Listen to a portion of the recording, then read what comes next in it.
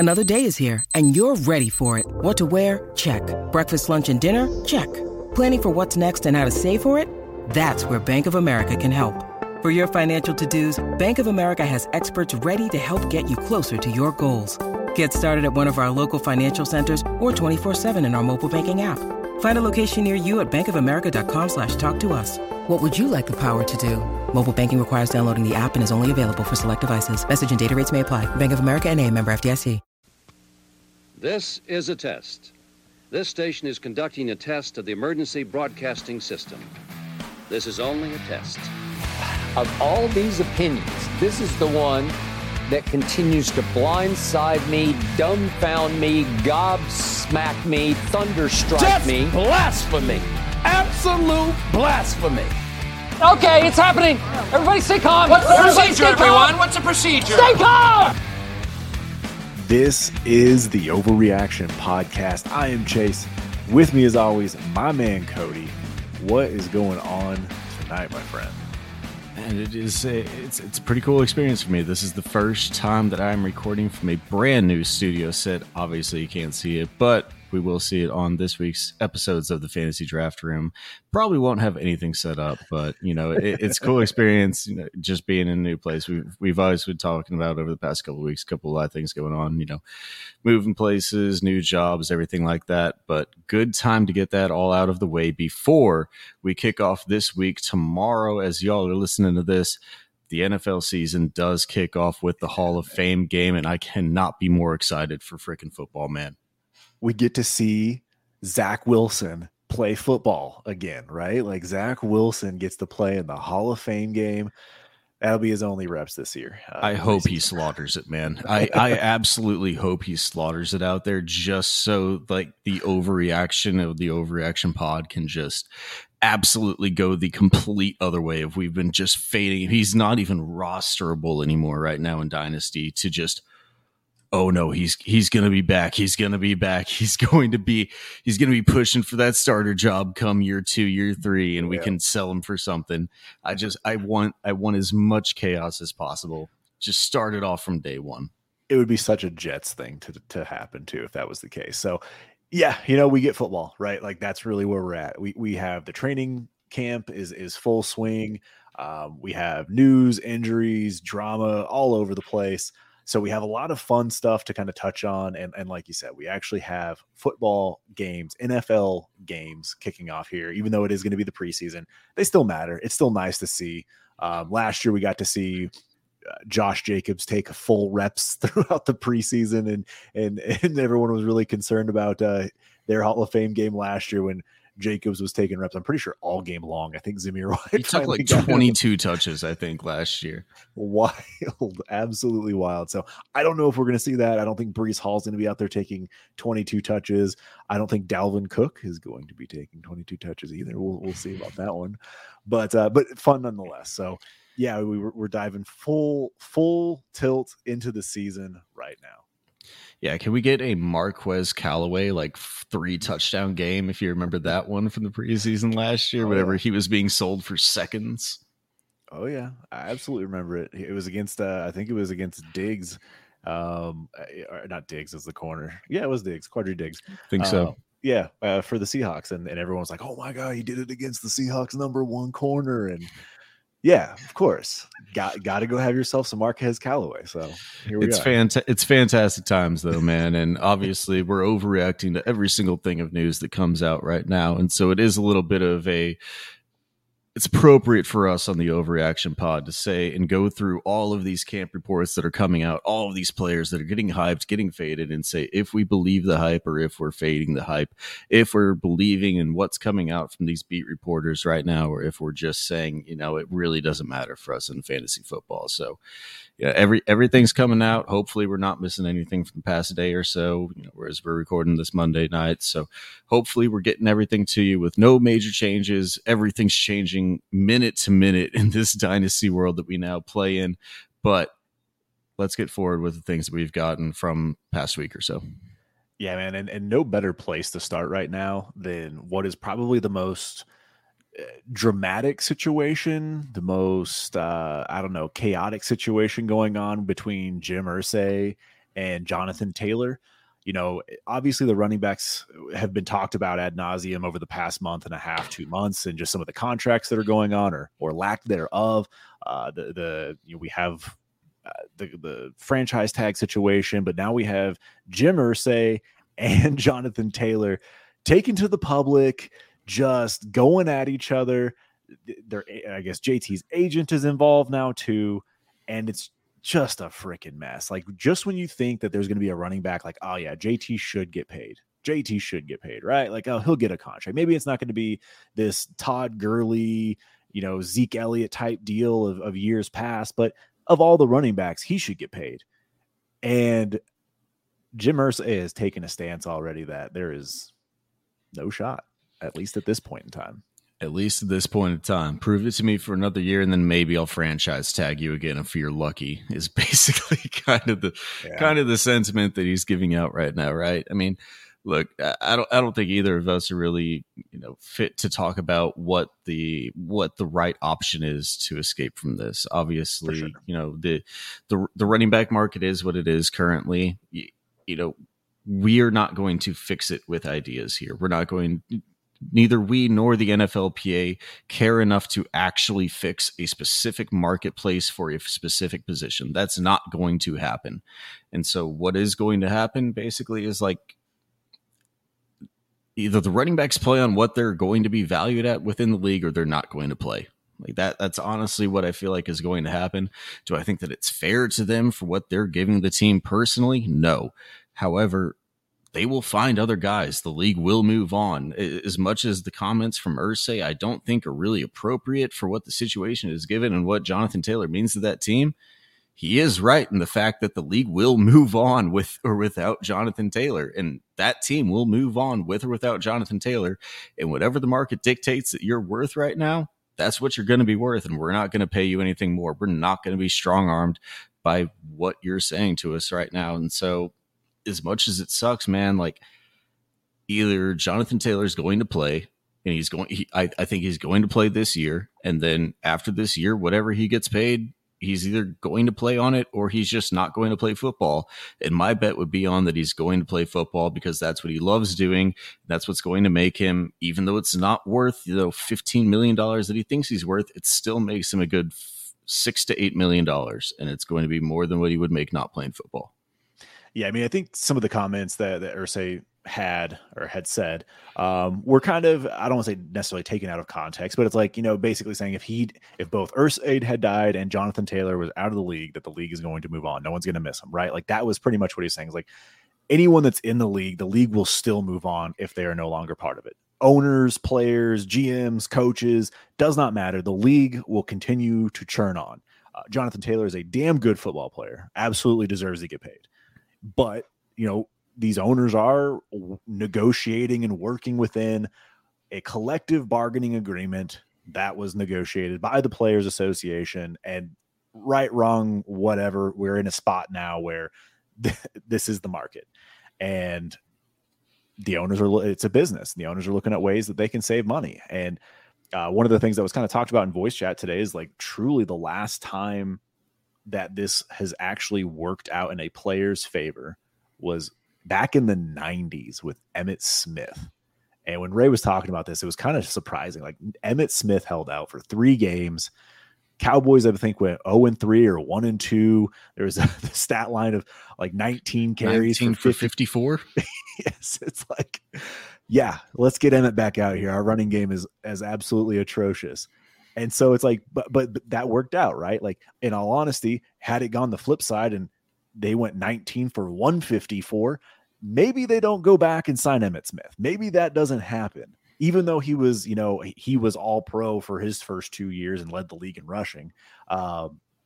Those types of things are a rarity. And Jonathan Taylor is a rare talent as well. I mean, he had 1,800 yards his second year in the league. Last year was an injury-riddled, teen in general and an injury-riddled JT.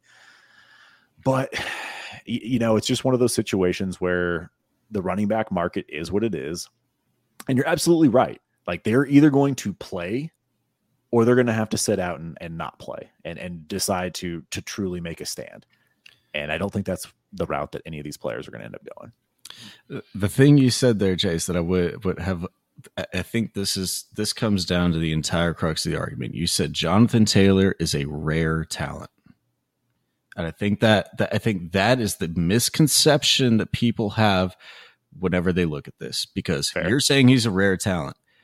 Let me just read you off in dynasty terms the top running backs: Bijan Robinson, Chris McCaffrey, Breece Hall, Jahmyr Gibbs, Saquon Barkley, Nick Chubb, Travis Etienne, Josh Jacobs, Tony Pollard, Austin Eckler, Ramondre Stevenson. I mean, look, like Jonathan Taylor is a very, very good football player. But what is the difference between you and all of these other guys that are out here right now? What more value, especially with how the league is based and played today? How much more value do you really provide me over anybody else that I can sign right now, or any other guy that I can draft next year? It's just not enough for it to be worth these guys to actually be like, it sucks, but I fully get it from the owner's standpoint. I love the players, and I hope that all the players get paid what they truly deserve. I do think for what they give to the team and the body take that they endure should be more than what it is currently being offered for right now. But I fully get it from an owner's standpoint that it's truly just not worth it right now. And, you touched on obviously some of these players that are all obviously super talented as well. And one of them kind of heading the charge with Austin Eckler. Like, Eckler has been very vocal about what's been going on, holding a Zoom meeting, all those types of things. But he's actually one of the arguments for teams to not go after the JTs, the Bijans, these first round running backs, is the fact that you can get 6th round, 7th round UDFAs that are perfect fits for an offense, whether that's, just a coordinator type of fit or a team fit, or they're just very, very good players and they just happen to go undrafted because they needed further development, needed further training, whatever the case may be. They finally hit their stride later in their career. And Austin Eckler is a prime example of that. Like, being a UDFA and then being able to be one of the best pass catching running backs the league has ever seen. It makes these teams look at it and say, well, heck, why would I want to spend my high-end draft capital on one of these guys? Why would I want to pay one of these guys when I can just find someone off the streets to do this job close enough to the level that a guy like JT is, even though he is, as I said, a rare talent or a very, very talented player. So I get both sides. I'm with you. I want these guys to get paid because I feel like they deserve it for the type of beating that they take. And I'm definitely not qualified enough to talk to everything on this, but yeah, man, it's just it's a very interesting situation. And I think with an interesting free agent class coming next year, like JT is a free agent. We have Derrick Henry, Josh Jacobs, Tony Pollard, Austin Eckler, Saquon Barkley. You're going to have, CEH, woohoo, DeAndre Swift, Cam Akers, J.K. Dobbins. Like, all of these guys are free agents next year. Antonio Gibson, like all of them free agents. So not only do you have another loaded free agent class on the horizon next year, you're also going to have the likes of Travion Henderson, Raheem Sanders, Rocket Sanders coming in, and Donovan Edwards. Like, there's talented running backs, Braylon Allen, like waiting in the wings to come in the NFL too. I just don't know how this is going to get any better. The answer is it's not, and either they're going to play on literally, again, the league will move on. You just laid out all of these guys that are going to be free agents and all the guys that are going to come in behind them, minus a lot of guys that we don't even know about probably, that are going to be one-year wonders in college and go straight into the NFL as a 3rd round pick. Like, that'll probably happen for a couple of guys. And so, look, they're going to play in terms of what it means for your fantasy team and your dynasty team. I am not, I think this is what we need to talk about though, from just like a pure dynasty aspect. Are you actually scared of them holding out and not playing at any point throughout the season? Or is it just in the beginning of the season? Because I don't have any fear of them holding out at any point. Players are going to play, in my opinion. It maybe Maybe at some point, if they do have the injury, do they hold out? Maybe it happens. You have that calf strain, you milk it a little bit longer, maybe that happens. But I am on the basis of players are going to play once they're on the field. They're going to there's nothing else that they can do. There's no holding out that they can do to make this better because other people will replace them. Players are going to play. And it's such a double-edged sword because, just like Josh Jacobs just did this past year, like he played extremely well, led the league in rushing. In terms of fantasy production, I think he was RB1 if I'm not mistaken. And in whatever format, he was RB1 in most formats. So Josh Jacobs goes out and does it, and they're like, well, now you've got all this wear and tear on your body. We need to see you do it again. It's like, okay. So, and then like you said, am I worried about them with injuries in terms of like faking injuries, kind of playing it up, whatever it may be. Whatever. And there's part of me that is just because it's like, yeah, they want to get their year of accrual in so that it counts towards next year. But on the flip side is like, if you play up an injury, I know you missed 4 or 5 games, that's going to be used against you too, where, you're showing signs of breaking down, right? Like that's going to be used against them. So like, there's really no win in this for these guys. I'm not worried about Saquon. I'm not worried about Pollard. The whole Jacobs situation, I'm a little concerned with just because he left Vegas. But like for the most part, for most of these players, I'm not concerned at all. They're going to be out there. Jacobs, this whole JT situation with putting him on the NFI, this whole back injury, not back, like I want that stuff to play out so I know a little bit more of what's going on. But in the end, I'm not concerned about any of these guys holding out into the season. I'm not concerned about them in terms of fantasy playoffs. Like you just can't project those types of things. But are you selling JT? Are you selling off on some of these guys, maybe 85 cents on the dollar just to get out from underneath of them? Maybe you can get similar production in a first. Like, is that something you're going to entertain at this point before we kind of move on?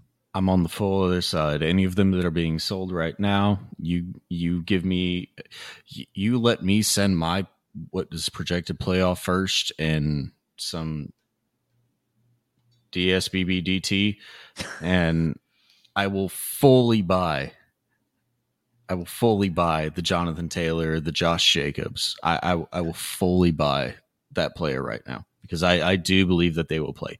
Do I have concerns about them long term and through the year? Yes, but I don't have really concerns about them week 1, week 2. And so if I do that, like maybe I start to think about it whenever it gets to like week 8 and I've already racked up my like 5 or 6 wins, like maybe then like I start to think about, okay, maybe I can pivot off of this player then because maybe down the stretch it won't be as good. I can't rely on them as much as I can different other players who aren't in the same exact position as they are. But for week 1 to week 8, which is a long period of time for me to make any sort of moves, yeah, like I do not care. I will go out and buy these players right now.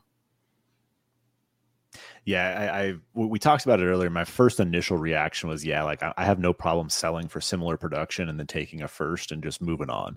And there's a part of me that still feels that way where I could just, if I can get similar production, whether that be like, I think Rachaad White was the name that was brought up. It's like, if you can get a Rachaad White and take the gamble on what he is going to be down there in Tampa and then get a first, I think I'm going to be willing to do it. But on the flip side, like I do think there are situations where if I could get him for a little cheaper than that, I would definitely go out and buy myself a JT. I would love for the opportunity to get some JT shares because he has been so expensive in Dynasty over the past few years. But at this point in time, I don't have any JT shares to sell off. I had to actually go look and see, and I don't have any more. I sold my last one this offseason.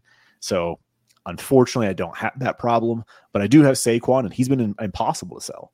No one wants to buy him because they're so worried about him beyond this year. He is 27 years old and he's on a 1-year deal, and people just don't like the insecurity when it comes to running back, even though he's going to produce. So I think the big thing with all of this is now is not the time.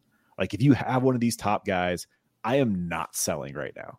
Like I just wouldn't sell because you're not going to get the value that they're probably worth. When they're starting to put up fantasy points for your team again, that's when your opportunity opens. If you're wanting to or willing to sell. just because they're putting up those points for rosters. People see them on the field.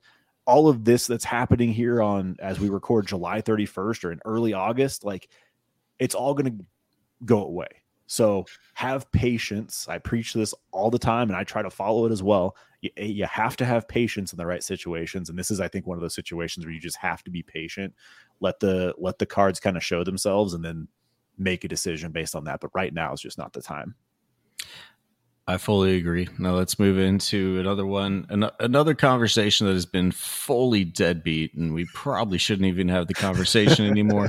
But let's talk one more time about these 49ers quarterbacks. Where are you at between the Trey Lance, Brock Purdy, or hell, maybe even it's Sam Darnold conversation? I mean, it's been such an interesting training camp for this, just because you hear Brock Purdy has looked good and then you hear Brock Purdy has looked bad, and then you see Trey Lance looking like garbage, and then it's like, oh well, he's playing with the twos, and then when he played with the ones he looked really good, and Sam Darnold's looked good no matter who he's played with, but yet he's still listed as the number 2 just ahead of Lance. Like, it is just an absolute cluster in San Francisco, an absolute cluster. I still think this is Brock Purdy's job to lose, is kind of the feeling that I'm getting with them letting him run with the ones.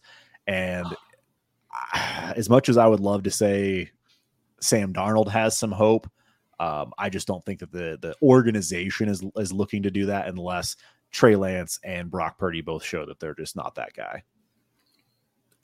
Yeah, I mean, I'm always going to rock out with my Brock out. I love the Brock Purdy hype. He is my guy.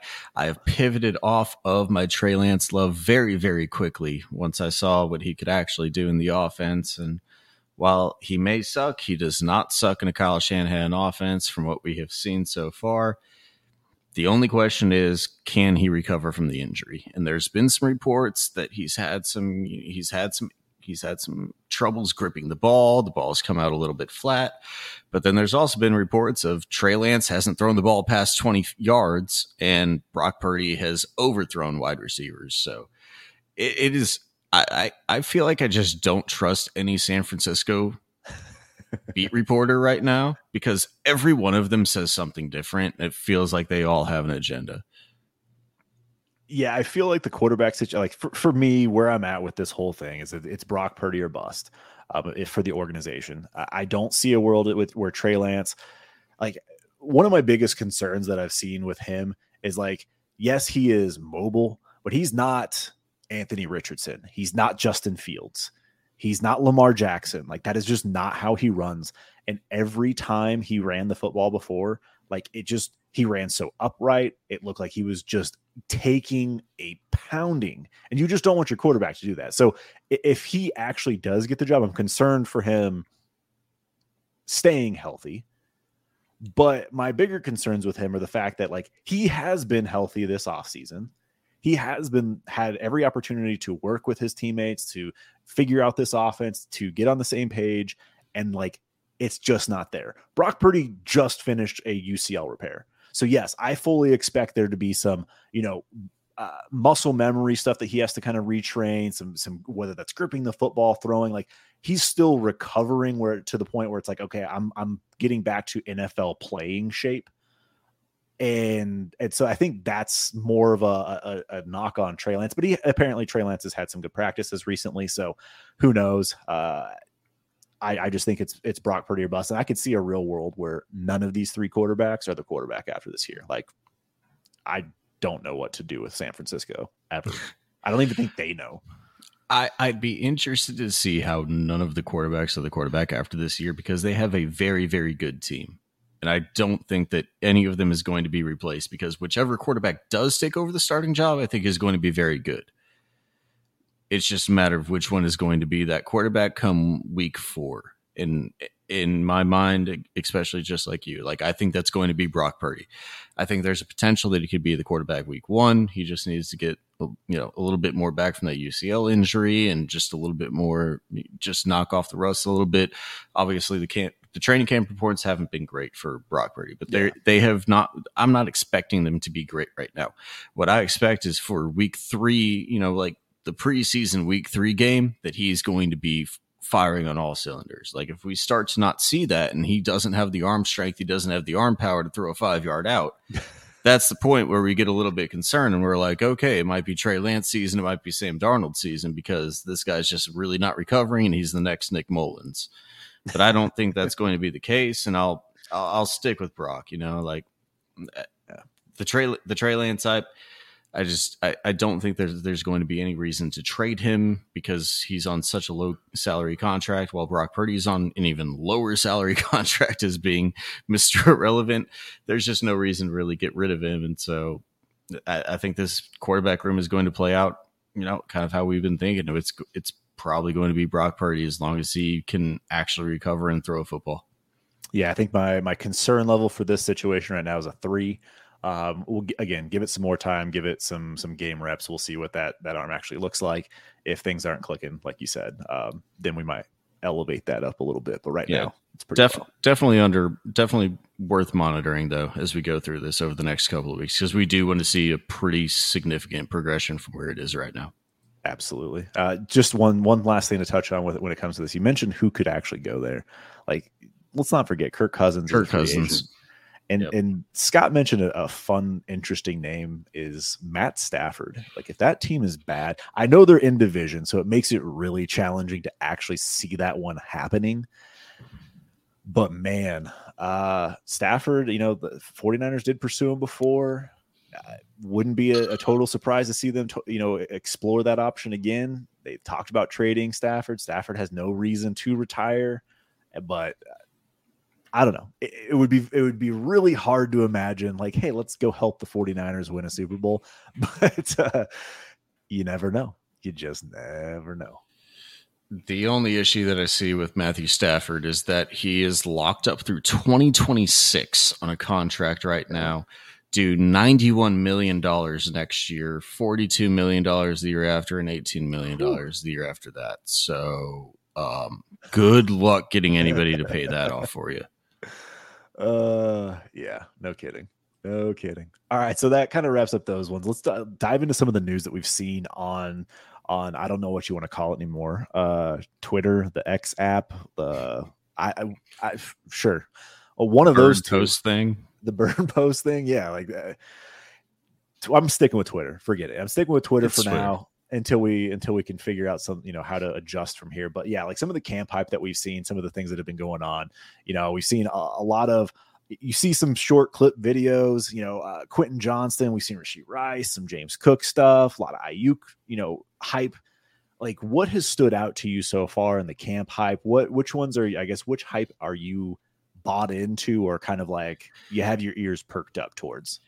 Man, the ones that always get me, the ones, it's never that like dot precision pass to a receiver. It's never this guy just cooks the D back on the route. It's always the footwork drills are the ones that get me. And we just watched the Devonta Smith and Cooper Kupp ones come out today, and I don't know what it is about those. We saw this kind of the same thing from Calvin Ridley a couple days ago. I think it was last week, but whenever I see that like footwork drill of the wide receiver just absolutely like churning his feet faster than I can visually see, wild. I don't know what it is, but those are the ones that get me, and I'm like, maybe I should move him up in my rankings. And I'm like, no, I definitely should not move him up in my rankings because of freaking footwork drill. But God damn, it looks so good. Yeah, man.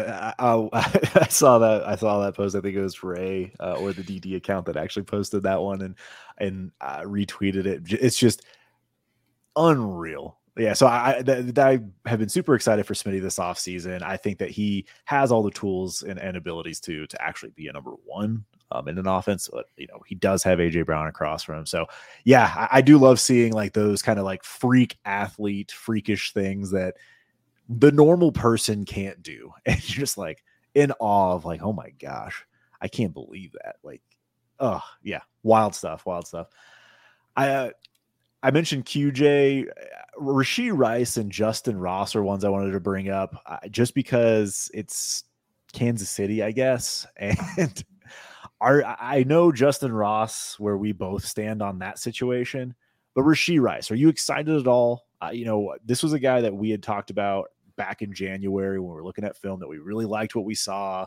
Things didn't go so well through the draft process, fell a little bit, but seems like now that he's with the team, they're utilizing him. And, we've seen some jet sweep stuff. We've seen just his overall pass catching ability, running routes in this offense.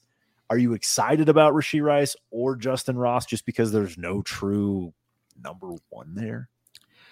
Other than Kelce, of course. Yeah, obviously Kelce is going to be the one, and I think this offense is going to operate basically the same way as what we've seen, man. Rashee Rice, Richie James seems to be the left out one that nobody kind of remembers from last year with the Giants. People are still hyping up MVS, who's still there, who's still going to have, in my mind, the same exact role. Obviously, the Justin Ross. I mean, you've got like 5 of these guys who are going to be vying for the role. And unless one separates themselves, I mean, Juju separated himself last year, and really over the course of the season, it still didn't matter. So in my mind, I don't think any of these guys really matters one over the other. I value them all basically the same. You still got Kadarius Toney, who let's see if he can ever stay healthy and play a couple of games. But honestly, Chase, where this matters, and because I know we're looking at this from a dynasty perspective right now, but I want to know which one of these guys you are taking first in these underdog drafts. Well, if you haven't heard, Destination Devy has partnered with Underdog for the upcoming season. And if you do use code TFDR at signup, you will get up to a $100 deposit match on your first deposit.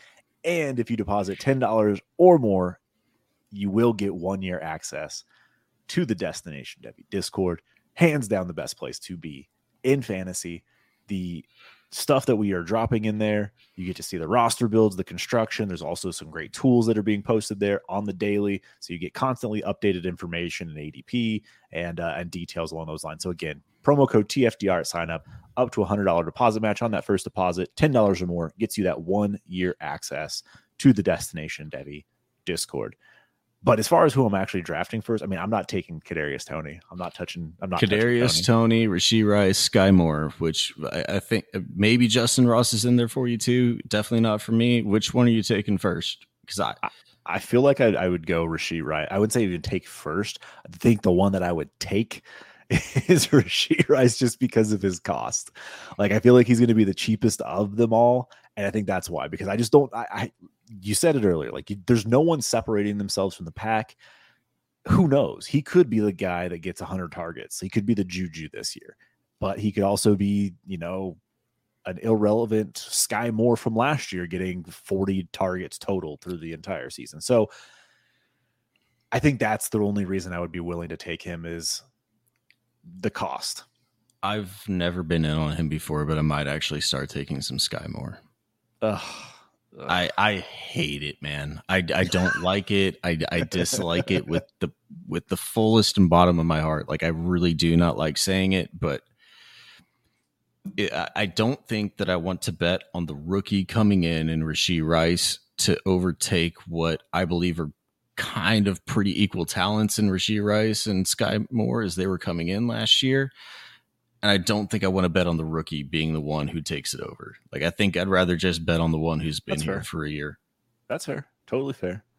Now, there are a few other camp hype pieces I wanted to get into here. And one of them is a guy that, I mean, again, a team we just talked about earlier, but a guy that you actually projected to take over the number one role in the offense. And that's Brandon Ayuk. And it seems like no matter which one of these questionable quarterbacks are throwing him the football, he is shining. And so I know your projections, you had him overtaking Debo for the, in overall targets and then also yards this year. And so I just kind of wanted to see if this is something that you're in on. Or do you think Ayuk finally has this breakout moment in I think this is what, year 3, year 4 now for him? God, it's been so long. Yeah, I mean, it has been a couple of years now. I believe this is year 3 for Brandon Ayuk, but this is what training camp season and preseason is all about. It is confirmation bias season. Let's go, man. I mean, I said that Brandon Ayuk was going to overtake the Debo role. He was going to take him over as the wide receiver 1 in this offense. And from everything that I've seen from camp, granted, I have not seen negative stuff about Debo either, but the only thing that I have seen from Brandon Ayuk is very, very, very positive hype pieces, and he is going to dominate the league, man. I am incredibly excited to see what Brandon Ayuk can do in this offense, man. I do fully believe that he is going to be the overtaking number one in this offense. Deebo Samuel, while I do believe he's a very good player, I think they're more going to use him in a number two and / gadget role within the backfield sometimes as well. So I believe Brandon Ayuk will be the wide receiver one for this team, regardless of who is going to be the quarterback. I mean, I wanted you to pump him up because I know you had talked about him a little bit there. So there you go. There's your confirmation bias. This is year 4 for Brandon Ayuk, by the way. 4, my bad. Yeah, no, you're good. You're good. We all forget about the doghouse year. Yeah. The doghouse year just kind of got escaped out of my mind. Yeah, the doghouse year. We just chalk that up as an L. But yeah, this is year 4, and sneakily, he was PPR wide receiver 15 last year. Freaking good, man. He was freaking he had 1,000 yards and 8 touchdowns last year. I think he had like 110 targets, I believe. So yeah, 114 targets. And this could be his year. I just, again, hope they figure out the quarterback situation enough so that they can actually get him the ball. But yeah, I'm super excited about him, and it's just great to hear that he is performing and looking every bit the part that we had hoped for 2-3 years ago. But hey, it's year 4. Let's get it. Let's see another top 15 performance from Ayuk and see what happens from here. So last couple things I wanted to dive into in the camp hype is this Danny Dimes, Jalen Hyatt connection, not just because of Jalen Hyatt and what his speed has been doing in that offense, but from the sounds of everything, Danny Dimes has looked incredible in their training camp so far. And taking that step forward year 2. Look, I mean, everything that I've seen from the New York Giants beat reporters and everything that I've seen from camp is that Danny Dimes loves one guy, and that is Darren Waller. That is not any wide receiver. They have 15,000 of them, and it doesn't really matter who the wide receiver is. The only true love that he has is Darren Waller. And so that is where I'm leaning. I need to redo my projections very drastically because I did not have that projected out that way originally. And so I need to go back. I haven't done it yet, but I'm going to go back here tomorrow, redo it and post it, and I'll figure out what it looks like tomorrow.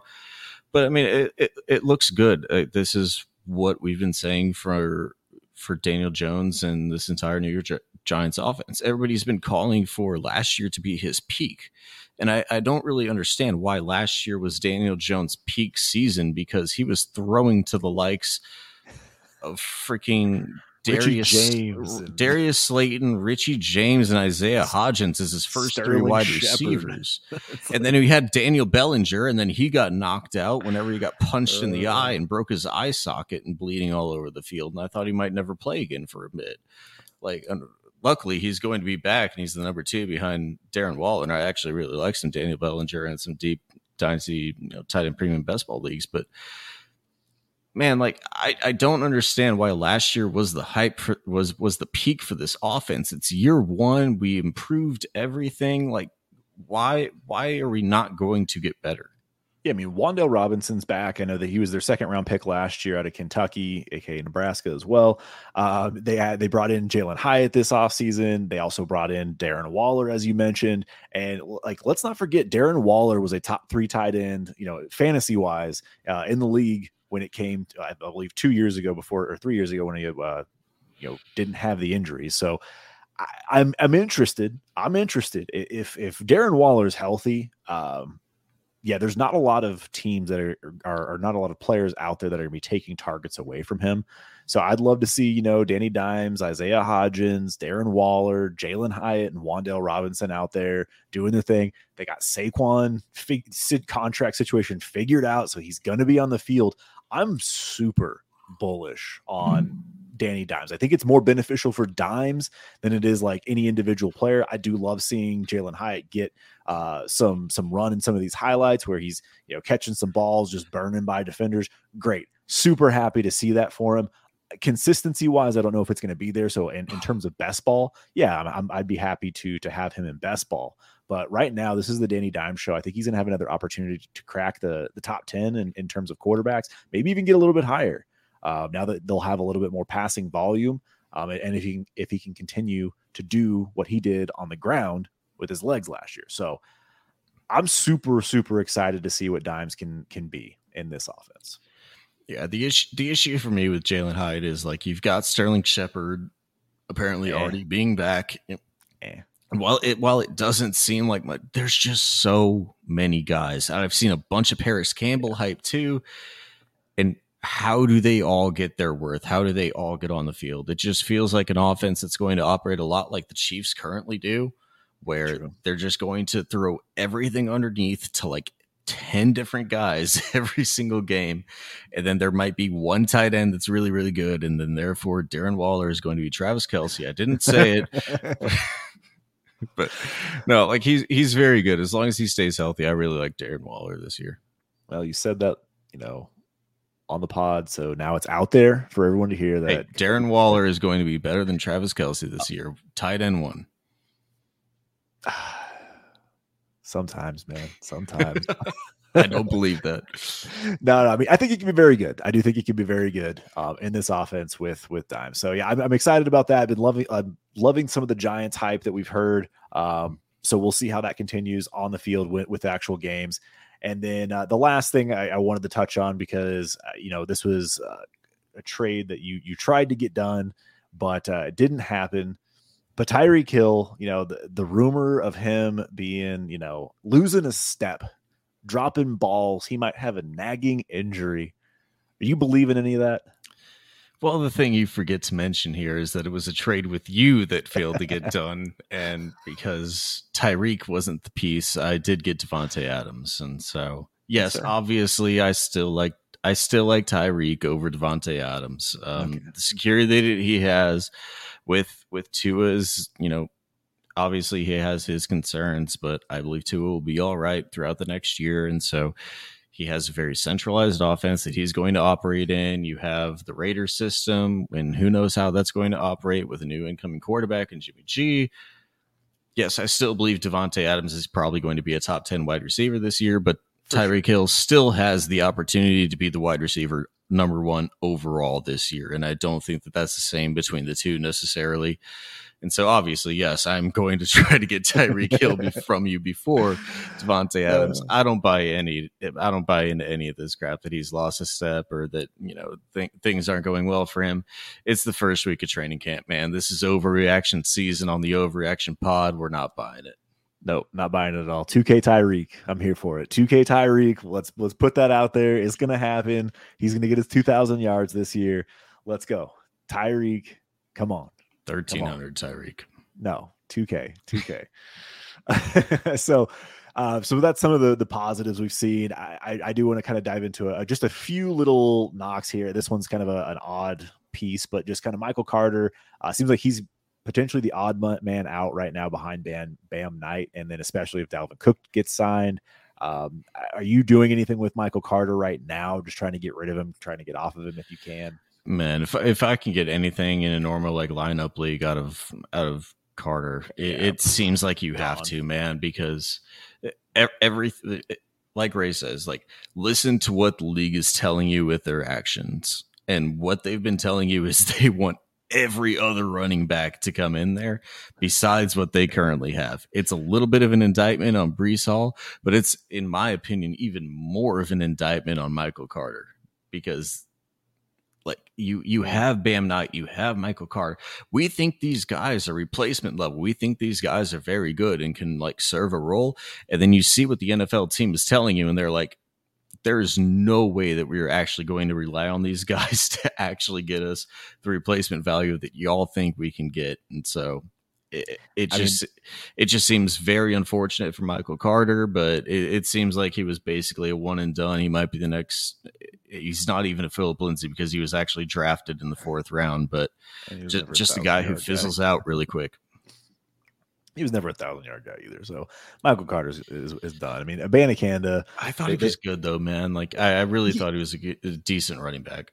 Yeah, I mean, he had he had the pass catching chops that I think he had several high target games, and again he's played well, but the team has just been showing that they just want as many running backs in that room as they possibly can get. Like like I said, drafted Abanikanda. They had Bam Knight do his thing last year. So I mean, obviously they drafted one last year too, and I don't know. It's just, if you can get anything for him, you can get a third for him, I'm out. Like, I have no problem getting rid of him, even if they don't bring in Dalvin. I still think that they're happy to work with what they got with everybody else. So yeah, it's a weird situation right now, especially with Dalvin being kind of floated out there to the Jets or Miami, and that could ruin a whole nother running back room full of just guys. But yeah, I'm not overly concerned with that running back. But one running back I am a little bit interested in, and I've been fully vested in this guy. A little bit interested in. One J.K. Dobbins. I've been out there.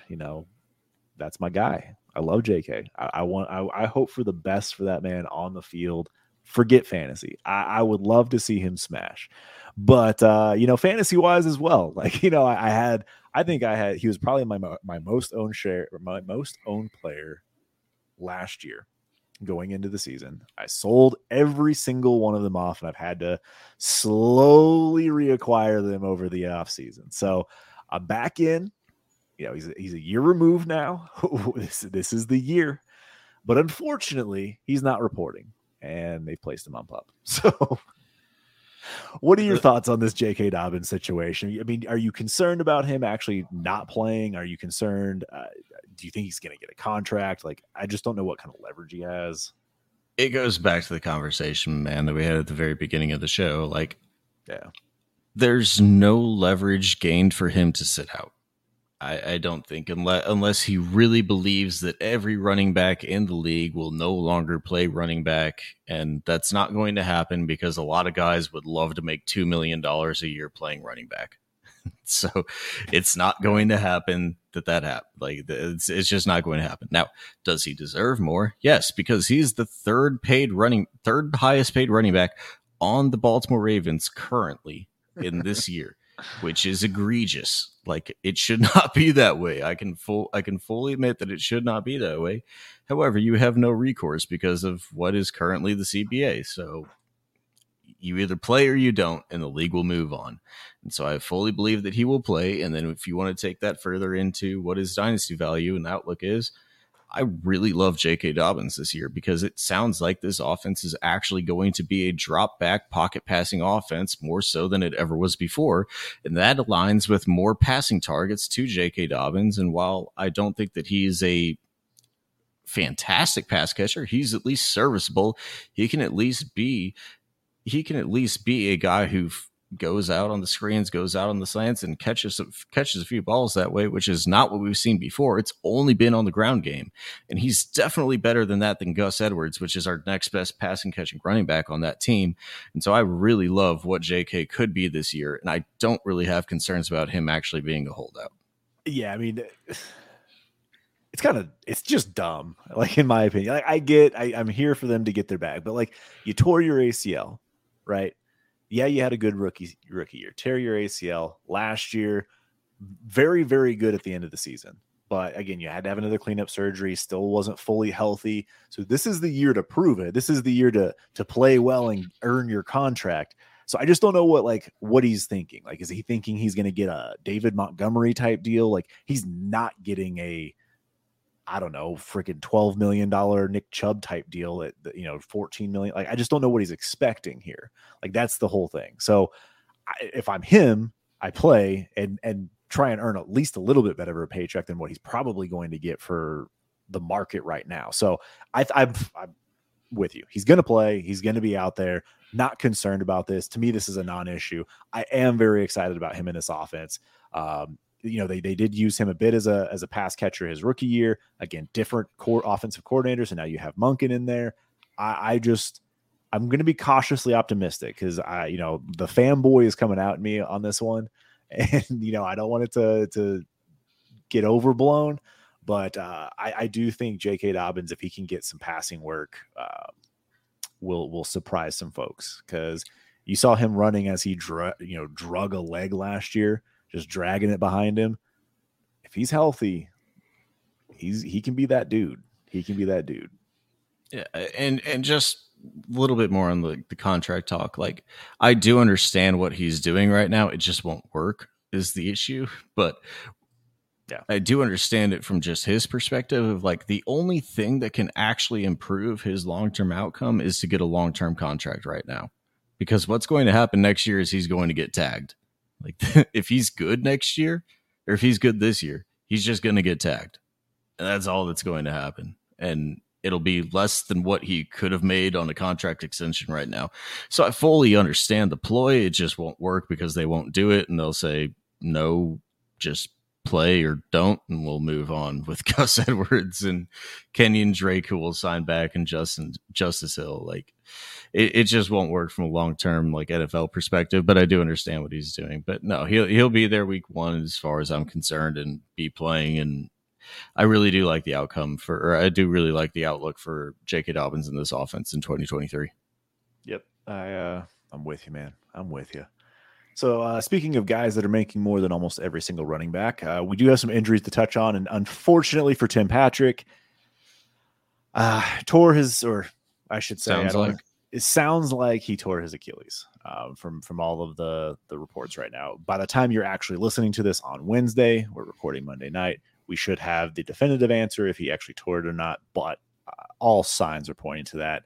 And the $11 million man, fortunately, did get paid a few years back and is, had the ACL tear, now an Achilles tear. I know you stashed him on your Rumble roster on the IR spot for a year, and unfortunately this happened. You stashing him for another year. He's going to be what, 29 going on 30? He's 29 going on 30, man. You come off of an ACL and an Achilles. I'm sorry, but no, you're cut in every single league that I own you. Yep. And KJ Hamler, probably not rostered, has heart inflammation. It sounds like it's not as serious as it sounds. So it sounds like he should be back out there sooner rather than later, but still is going to miss a chunk of time. Yeah, it looks like he'll be back before the start of the season, though. And with the Tim Patrick news, I mean, they will at least need a wide receiver 4. He is the next guy up. Do I want to? I mean, I have no idea what the depth chart is behind those 5 guys, but Marvin Mims is obviously the 3. I still think KJ Hamler would be the 5. But I just don't know what to do with him because he's just always hurt, man. I don't really want to roster him anywhere either. No, not even like everyone. You talk about like best ball dart throws. Like I don't have any interest, even as a Broncos fan. Like no, they drafted Marvin Mims. That was the very first draft pick of the Sean Payton era. Traded up to get him.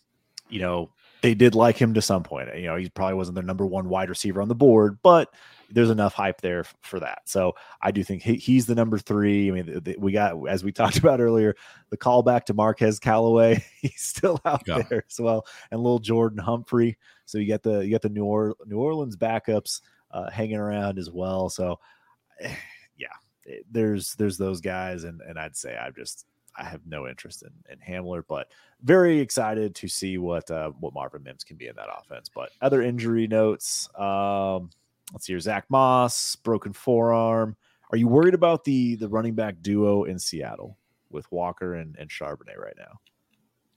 Running back duo in Walker and Charbonnet, I don't trust a damn thing that comes out of Pete Carroll's mouth whenever it comes to injuries. So I have no idea. Like I legitimately cannot give you any idea of what I think is happening because Pete Carroll sucks at giving fantasy football players information that could help us. Just have no idea. Just play it day by day, and hopefully somebody actually releases a bit of reliable information other than Pete Carroll saying things that don't exist to be true. I mean, Kenny McIntosh has supposedly looked good. Pick him up because if they're out for 2 weeks and he's the first. If he's the first running back taking reps, you can flip him for a 3rd. Yeah, that's fair. So we had some Garrett Wilson low ankle sprain news. Again, not worried about this. I did see someone on Twitter saying something about how this is bad for Garrett Wilson and like, look at, you can hold on to him for next year. And I'm just like, it's a low ankle sprain 6 weeks before the season. Right, he will be fine and playing week 1. What are we talking about, people? So yeah, if you don't have believe the hype, if you do have anyone believing that hype, go buy him, I guess. But holy cow, sometimes people on Twitter need to be X'd out. Yeah, whatever. Joe Burrow calf strain. It sounds like it's not as serious as it initially looked. He was able to move his foot around a little bit, but it does sound like it's a calf strain, and he will miss some time here, probably leading up closer to the start of the season is what it sounds like. Probably won't play a single preseason game, but Joe Burrow is Joe Burrow, and he doesn't need it. So completely fade any injury news that is around Joe Burrow. He's exactly where he was before this. Yeah, and the last little bit of news here. So again, nothing to do with Joe Burrow. I'm not panicked, not worried about that at all. We have Schoonmaker still not playing with his foot injury, and that one I think is a cause for concern just for the fact that like tight end is tough to figure out. Like it's tough to figure out in general. It sounded like there was a lot of hype about him potentially being the tight end 1 in Dallas. But if you're not out there getting reps, if you're not out there with the team learning the offense, kind of going through those motions and those movements, it's going to be really hard for me to see him kind of take that jump. So if anything, I think this is a Jake Ferguson kind of excitement. Again, let's see what he can do for the early part of the season, and if he takes off and runs with it, great. Otherwise, maybe there's a shot later in the season that he develops into what we want to see. But what are you doing with this tight end room? This is one that I think is fully not about Schoonmaker. I think it is fully about Ferguson, as you said. Dallas is a room that has consistently produced top 12 fantasy tight end assets at the position. And unfortunately, it really sounded like Schoonmaker. They really did like him. But if you're not practicing, you're not being in these training camp sessions, you are missing out on so much. This is kind of what we've seen with other positions, kind of like Isaiah Spiller last year. He just wasn't really able to ever pick up the offense. We've heard this from numerous guys of just, if you're hurt during training camp in your rookie year, you are at such disadvantage to ever really pick up the offense and be on the field because other guys know the offense and they have to get their reps over you every single week. And it's hard for you to ever really take the leap into a starter position. I think this is really positive for Jake Ferguson to possibly be a top 12 tight end this year. Yeah. We'll see how they decide to utilize him and really what kind of pans out. But I think this would be a good opportunity to buy some Ferguson. He's probably already very cheap. If you are in a tight end premium league or, 2 tight ends, if you are not in a tight end premium league, who cares? It's just tight end. But yeah, no, I'm with you there. The last bit of, I guess, news is Alvin Kamara does plan to, or is meeting with Roger Goodell. And, I know the court date, I believe, is on the 2nd of August. So we weren't going to really get any other news out of, the legal situation with Alvin Kamara until then. And now he's meeting with Goodell, probably to just tell his side of the story, talk about a potential suspension. What do you think is going to happen here with this? Is this news to you? Well, the legal situation has already been resolved as he settled it and got it dropped from a non-felony case to a misdemeanor. That's right. And so that's completely settled on. It's completely settled on the judicial side of things. It just matters now, what does the league actually want to do, and does the league want to pursue punishment? In my mind, this is what is always going to be happening. We've talked about it before, I think, on this pod as well. Drew Davenport has been pretty on top of this from day one back like a year and a half ago of pretty closely predicting exactly what was going to happen here. And it feels like Alvin Kamara is probably going to get a 4 to 6 game suspension, and it's going to be reduced down to 2 to 4 games. That's fully what I'm expecting here, especially as I do like that he's taking a proactive step to say, hey, I want to meet with Roger Goodell. It has seemed in the past like it has been a thing of, hey, if you show a little bit of, you show a little bit of remorse for what you did, that it looks a little better. It looks a little better PR wise for the player and for the league. And so we can spin it a little better, give you a little bit of a discount on the games that you would potentially be missing already. And so we'll lower it a little bit for you under the new CBA and under the new policy of how we give out these punishments to players. I don't know exactly how that happens, but I would think that we're looking in the range of, we're definitely not looking at over 6 games anymore. That is out of the question because it's gotten reduced from a felony to a misdemeanor, unless the league just completely wants to rewrite everything that they've done historically. It's not going to happen. So we're looking at probably 2 to 4 games, in my opinion. Yeah, I think the fact that he does want to meet with Goodell and talk to him about his side of the story and kind of really hopefully have that remorseful conversation, I think is going to go a long way for him and a potential suspension. But I'm with you. I think 4 games is max. I don't see him getting a 6-game suspension for this. And unless for some reason, I mean, I just don't think there's been enough media attention around this where it's like, oh my gosh, I can't believe he did this. Like, if there was more public pressure, the court of public opinion putting pressure on this, maybe you'd see a 6-game. But I think you're right. I think it's going to be 4 down to 2. There was, but it was a year and a half ago, and I think their team has done a very good job of just kind of delaying this one and just making everybody forget that it kind of happened. Like, whether that's good or not, like that's not for me to say, but like, I think they've done a good job of just delaying this one so far that people have just kind of forgotten about it a little bit. Yeah, that sounds about right to me. So, yeah, man, I'm looking forward to football. I'm looking forward to hearing about that news. Hopefully today, as you're listening to this, I think we'll get some more information on the 2nd, I believe, is actually when he is planning to talk more about it after he talks with Goodell. So hopefully we'll hear some more information on his side of things, and maybe we'll hear a suspension actually announced later this week, potentially. So I think that's really the last step, is meeting with Goodell making a decision and kind of moving on. But it is time for football. Super excited about it. We have college football kicking off in a few weeks. We're going to have this, preseason. Like, it is finally here. Throughout all of the waiting over the last 6 months, 5.5 months, we are finally getting football back. We're finally here, man. I absolutely cannot wait for us to get to an actual football season. However, just be reserved a little bit. We've got pads on, we've got helmets on. We have a lot of hype pieces going on right now. So don't always believe the hype. Yeah, no need to panic on what's going on. So that'll be something we're watching out for.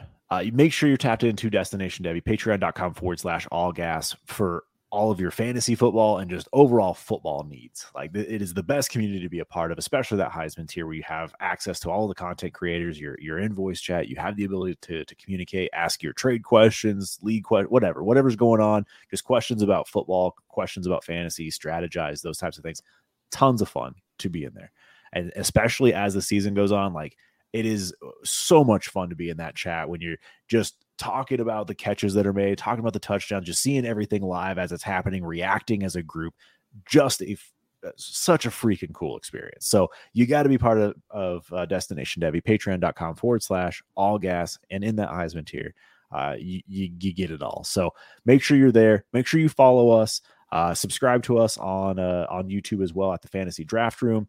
I'm at Trophy Chase TFDR, and Cody is at Cody Smith TFDR on Twitter or X or whatever you want to call it now. But that's where we're at. That's where you can find us. Anything else you want to touch on before we wrap out of here, my man? No, I'm all good, man. Just all right. Like I said, be careful. We obviously love this time of the year. Football is back. It is incredibly fun to follow and watch, to just refresh that X timeline, I guess, every single 3 minutes or so. But just be careful. Don't believe all the hype. That's it. Thank you so much for joining us here on the Overreaction Podcast.